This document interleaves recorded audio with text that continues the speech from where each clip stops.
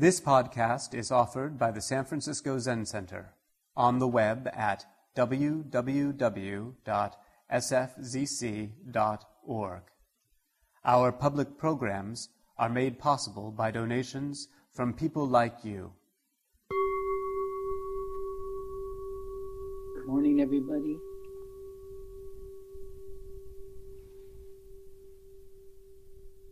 So this morning I'm going to read to you a letter that was written in 1963 on the 100th anniversary of the Emancipation Proclamation. This letter was written by James Baldwin to his nephew and namesake. It's called My Dungeon Shook, from Baldwin's masterwork, The Fire Next Time. And here's the master himself.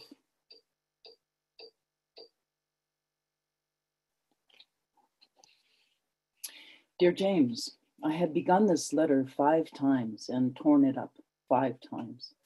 I keep seeing your face, which is also the face of your father and my brother. Like him, you are tough, dark, vulnerable, moody, with a very definite tendency to sound truculent, because you want no one to think you are soft. You may be like your grandfather in this, I don't know, but certainly both you and your father resemble him very much physically. Well, he is dead. He never saw you, and he had a terrible life.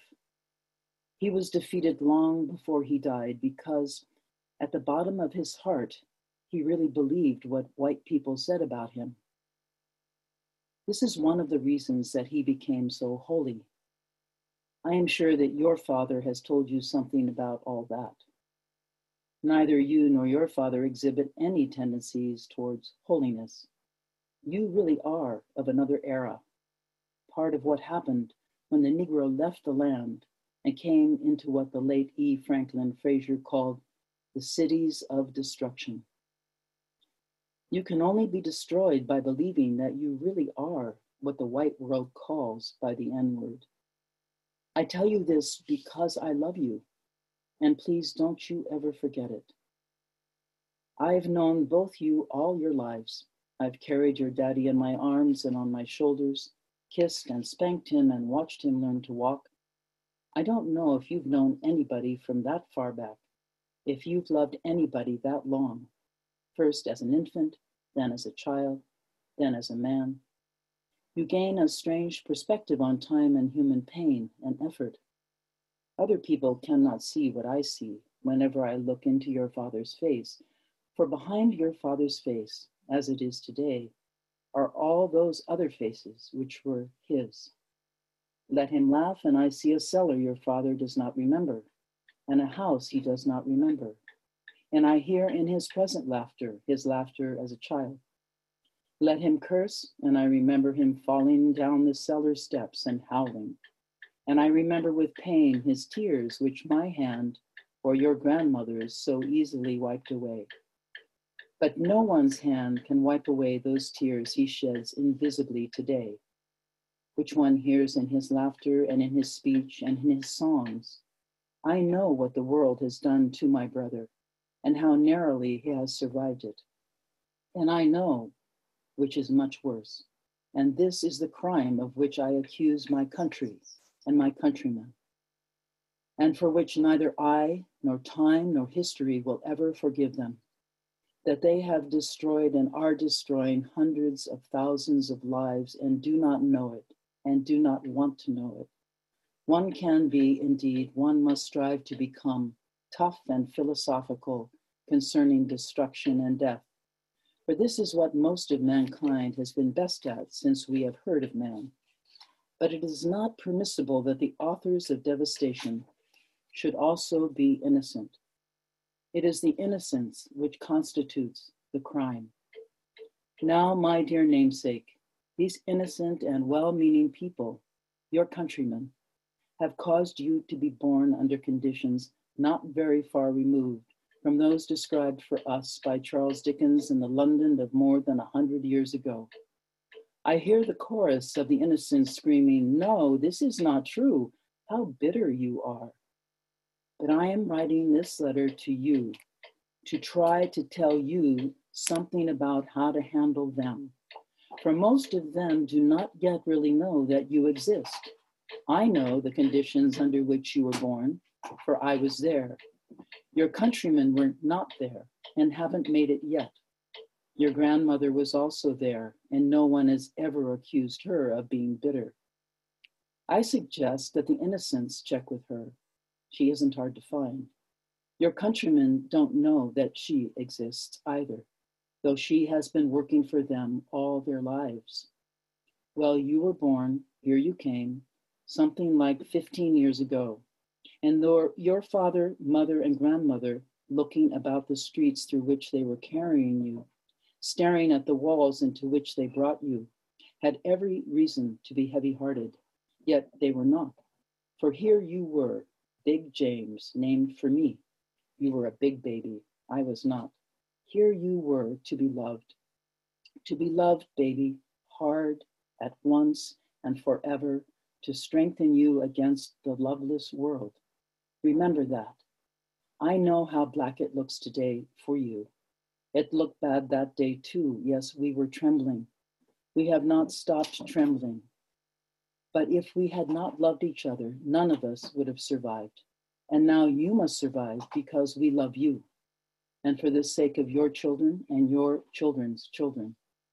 This innocent country sets you down in a ghetto in which, in fact, it intended that you should perish. Let me spell out precisely what I mean by that.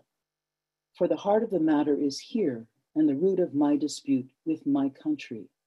You were born where you were born and faced the future that you faced because you were Black and for no other reason. The limits of your ambition were thus expected to be set forever.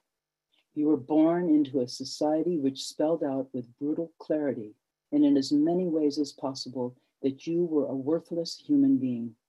You were not expected to aspire to excellence. You were not expected to make peace with mediocrity. Wherever you have turned, James, in your short time on this earth, you have been told where you could go and what you could do and how you could do it, and where you could live and whom you could marry. I know your countrymen do not agree with me about this, and I hear them saying, you exaggerate. They do not know Harlem, and I do, and so do you. Take no one's word for anything, including mine, but trust your experience. Know whence you came. If you know whence you came, there is really no limit to where you can go. The details and symbols of your life have been deliberately constructed to make you believe what white people say about you. Please try to remember that what they believe, as well as what they do and cause you to endure, does not testify to your inferiority, but to their inhumanity and fear. Please try to be clear, dear James, through the storm which rages about your youthful head today, about the reality which lies behind the words acceptance and integration. There is no reason for you to try to become like white people, and there is no basis whatever for their impertinent assumption that they must accept you. The really terrible thing, old buddy, is that you must accept them. And I mean that very seriously. You must accept them and accept them with love. For these innocent people have no other hope. They are, in effect, still trapped in a history which they do not understand. And until they understand it, they cannot be released from it. They have had to believe for many years and for innumerable reasons that Black men are inferior to white men. Many of them indeed know better, but as you will discover, people find it very difficult to act on what they know. To act is to be committed, and to be committed is to be in danger. In this case, the danger in the minds of most white Americans is the loss of their identity. Try to imagine how you would feel if you woke up one morning to find the sun shining and all the stars aflame. You would be frightened because it is out of the order of nature. Any upheaval in the universe is terrifying because it so profoundly attacks one's sense of one's own reality. Well, the Black man has functioned in the white man's world as a fixed star, as an immovable pillar. And as he moves out of his place, heaven and earth are shaken to their foundations. You, don't be afraid. I said that it was intended that you should perish in the ghetto, perish by never being allowed to go behind the white man's definitions, by never being allowed to spell your proper name.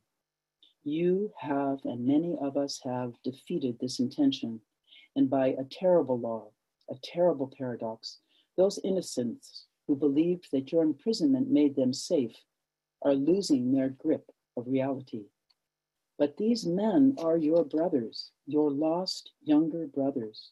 And if the word integration means anything, this is what it means: that we, with love, shall force our brothers to see themselves as they are, to cease fleeing from reality and begin to change it.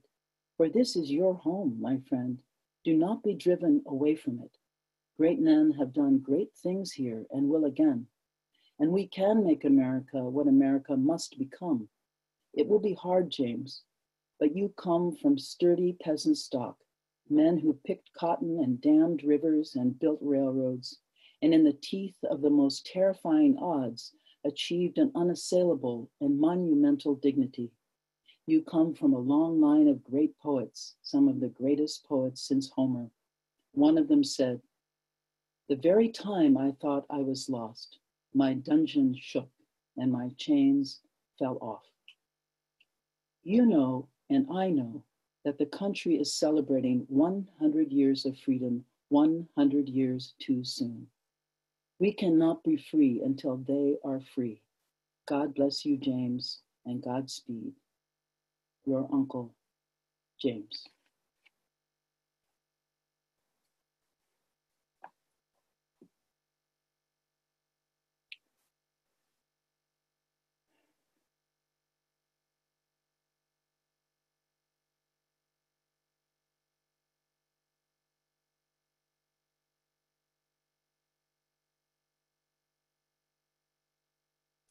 So now what? Now what? Where do we go from this place where we, and by we I mean those of us racialized as white people, we've been located and defended for the entirety of our lives by our parents and our police, by our army, our government, our presidents, defended behind the boundaries of our property, our wealth, our education, our laws, and our mythology for over 400 years. The game we're playing here in this country and in this world has been rigged in our favor. And therefore it is up to us, the ones who rigged it, not only to yield and to listen, but to actively engage in changing the rules towards something our better selves would recognize as fair play. And more than that, rules that would establish as their primary values compassion and wisdom. Buddha's rules. We know, as James Baldwin said, and again I am speaking to those of you, like me, racialized as white, that we are innocent and well-meaning people. How does that sound? Innocent and well-meaning. Doesn't sound so good, does it? Not anymore. For as he also said, it's innocence that constitutes the crime. So now what? What now? Given the life I've chosen for myself, I have no other recourse than to look to the teachings of the ancestors, and not only the ancestors in the Buddhist tradition, but in all traditions. Teachings that are as fresh and relevant today as they have been for long over 10,000 years. When we look at those teachings, the teachings of Shakyamuni Buddha, Suzuki Roshi, Toni Morrison, Angel Kyoto Williams, Zenju Earthlyn Manuel, James Baldwin, and all the other compassionate and heart-sick humans, what they are always talking about is just two things: suffering and the cessation of suffering. These wise humans are in truth the world's great physicians. They have diagnosed our illness and prescribed a cure. And not as some abstract philosophy, but as street wisdom in a world where oppression and violence and injustice are as prevalent now as they were in the Buddha's day. What James Baldwin calls our innocence, the Buddha called our ignorance, or as Jesus said from the cross, "Forgive them, Lord, they know not what they do." So behind that opaque veil of ignorance, the crimes that got many of us to this privileged place in history are hidden from our view. In 2001, shortly after what we call 9/11, His Holiness the Dalai Lama said, "Don't look for blame, look for causes." In other words, find the roots of the illness that is killing Black people in this country, and by will be killing us all. These roots are well known among Buddhists as the three poisons: greed, hatred, and ignorance. Poisons that are deeply embedded in a culture that makes whiteness supreme. It is beyond all doubt that we will leave this poisonous legacy for the generations to come unless we do something, a very real something, each and every day, starting now. Here at Green Gulch, there is this insidious plant called bindweed that invades our soil and eventually chokes our crops. I've spent several hours recently trying to uproot patches of bindweed, which are never hard to find. The best one can hope for is a single longish root grown up from a vast underground network, the progenitor of all bindweed. And just like beginningless greed, hatred, and ignorance, bindweed, like racism, will thrive as long as we neglect what is sprouting in our gardens and in each of our own hearts. It's easy for me to think at times like this, when I am feeling discouraged like this, that our world under the dominance of the human species is truly beyond repair. And maybe so. And yet at the very same time, I was reminded of a particular story from the old wisdom teachings of the Pali Canon, spoken by the Buddha 2,500 years ago. A story about a skillful turning toward justice and kindness that the Buddha brought about in a petty tyrant of his day. This story is just a story. However, it's stories themselves that we pass on to our children. Hopefully stories about how goodness in the end wins the day. Thus have I heard. At Savatthi, King Pasendi of Kosala approached the Buddha in the middle of the day, and on arrival, having bowed down, sat to one side. As he was sitting there, the Blessed One said to him, "Well now, great king, where are you coming from in the middle of the day?" The king replied, "Just now, Lord, I was engaged in the sort of royal affairs typical of noble warrior kings, intoxicated with sovereignty and obsessed by greed for sensual pleasure. I maintain control of my country by conquering a great sphere of territory on the earth." To which the Blessed One then said, "What do you think, great king? Suppose a person, trustworthy and reliable, were to come to you from the east, and on arrival would say, 'If it please your majesty, you should know that I come from the east. There I saw a great mountain as high as the clouds coming this way, crushing all living beings in its path. Do whatever you think should be done.' Then a second person were to come to you from the west, a third from the north, a fourth from the south, and on arrival each would say, 'If it please you, your majesty, you should know that I saw a great mountain as high as the clouds coming this way, crushing all living beings. Do whatever you think should be done.' If, great king," the Buddha then asked, "such a great peril should arise, such a terrible destruction of human life, the human state being so hard to obtain, what should be done?" The king replied, "If, Lord Buddha, such a great peril should arise, such a terrible destruction of human life, what else should be done but to live by truth, by right conduct, skillful actions, and meritorious deeds? So it is, great king, so it is. As aging and death are rolling in on you, what else should be done but to live by truth, by right conduct, skillful actions, and meritorious deeds?"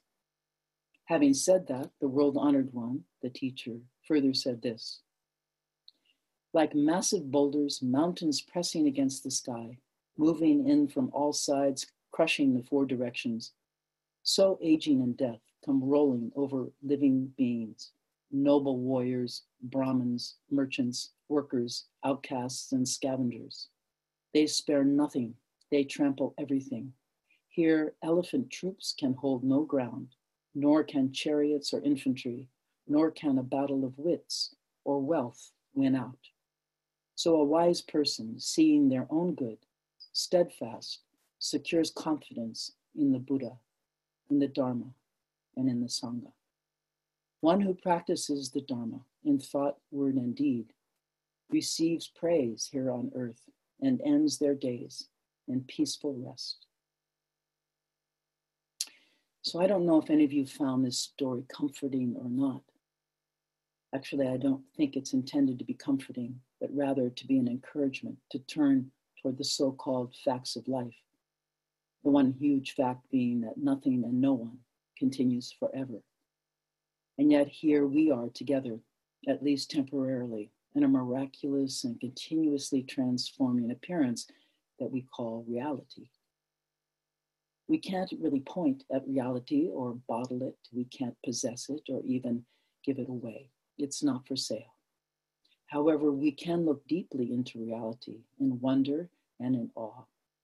And we can recognize that there are choices to be made about our life and how we pass our days. According to the Buddha, those choices follow particular patterns called karma. The word karma itself meaning action. Actions coming from causes and in turn creating effects, cause and effect. As the Buddha famously said in a verse from the Dhammapada, the path of truth, what we are today comes from our thoughts of yesterday, and our present thoughts will build our life of tomorrow. Our life is a creation of our mind.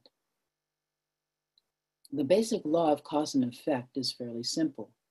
Good actions lead to good outcomes, and bad actions do not. Reminding ourselves again of the Dalai Lama's teaching, don't look for blame, look for causes. I'm not sure we've gotten around to that as yet. It seems like we, the innocent, are still in the midst of a prolonged period of denial and revenge, maybe starting way back in our evolutionary history to when the very first living cells began taking bites out of one another. Regardless of who started it and who we'd like to blame, there must be some other way, some time or place when the killing can be brought to an end. And so we must choose, each of us inside our own hearts, with our own voices and by our own hands, we have to choose which side we are on. One being the side of greed, hatred, and delusion, and the other of compassion, morality, and wisdom.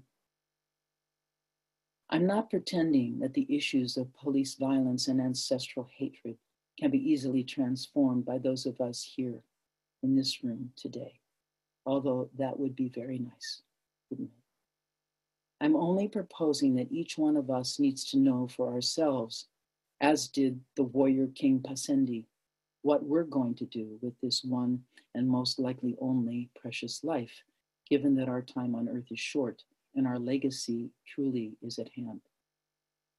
Now, I don't know how it is for all of you, but for me, this threat of mountains closing in, the metaphor the Buddha uses to remind us of our mortality, is most importantly about our morality, the ethical foundation upon which we stake our lives. The basic thing I'm talking about this morning is the very same thing we're always talking about here at the Zen Center, and that the Buddha was talking about during his 80 years of life among the villages of northern India, and what James Baldwin is talking about in his essay to modern day America. And that is that there is a choice to be made. We can choose to be awake while we live. We can choose to be nonviolent and generous, inclusive, moral, patient, focused, and wise. And that is because we humans are not things, solid things that are set in stone. We are processes, meaning a natural and for the most part involuntary series of changes in particular, the biological journey from our birth to our death. And while we don't control the earth, water, fire, or air, we don't control aging, illness, death, hatred, greed, or ignorance. We are made of those forces, and we are made to meet them. Our bodies are built to sit upright under the weight of gravity. Our eyes, hands, ears, and mouth face forward in search of food, in search of love, and in search of a safe place to spend the night. And we have the mammal's instinct to nurture and protect our young. And still we have to choose the same choices that have been there before us all along. Simple choices.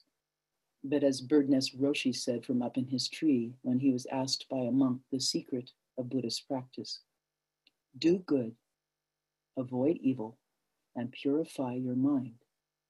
To which the monk responded, well, that's easy. Even a child of 3 can understand that. Birdnest then replied, yes, a child of 3 can understand it, but a person of 80 years may not be able to practice it. The monk's question is the same that's being asked of us now. What is the secret of Buddhist practice? A question that's being aimed at the very heart of our innocence. Our community is expecting more from us, the leadership, than is being given, much more. They are demanding the just slaughter of our innocence, and rightfully so. The ugly reality of institutional racism that persists and continues to result in deadly consequences and repeated trauma for Black Americans is evil. Murder is evil. Abuse of power is evil. Silence in the face of evil is complicity. Complicity is evil. We must stand with those whose lives are impacted by police brutality and with those who are speaking out publicly about injustice. We must call for and encourage the harnessing of our skills as meditators and Dharma teachers to demand enforcement of just laws. And we must not forget that we have promised to do so, because that truly is our greatest sin. We forget, just as my parents forgot, and their parents forgot, and I forgot. And through forgetting, our children will be born into innocence once again. I read this book by James Baldwin when I was a junior in high school nearly 60 years ago. And now I read it again today. The prophecy is unchanged. And yet beneath the running tones of anger and fear and grief, this eloquent, courageous, and deeply spiritual man holds up a mirror to our innocence and begs us to look and then to see. Some closing words from the final essay in James Baldwin's book called Down at the Cross, Letter from a Region in My Mind. When I was very young and was dealing with my buddies in those wine and urine-stained hallways, something in me wondered, what will happen to all that beauty? For Black people, though I am aware that some of us, Black and white, do not know it, are very beautiful. I wonder when talk of God or Allah's vengeance has been achieved, what will happen to all that beauty? I could also see that the intransigence and ignorance of the white world might make that vengeance inevitable, a vengeance that does not really depend on and cannot really be executed by any person or organization, and that cannot be prevented by any police force or army. Historical vengeance, a cosmic vengeance, based on the law that we recognize when we say, whatever goes up must come down. And here we are at the center of the ark, trapped in the gaudiest, most valuable, and most improbable water wheel the world has ever seen.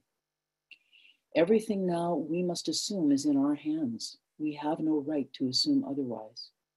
If we, and now I mean the relatively conscious whites and the relatively conscious Blacks, who must, like lovers, insist on or create the consciousness of the others, do not falter in our duty now. We may be able, handful that we are, to end the racial nightmare and achieve our country, and change the history of the world. If we do not now dare everything, the fulfillment of that prophecy, recreated from the Bible in song by a slave, is upon us. God gave Noah the rainbow sign. No more water. The fire next time.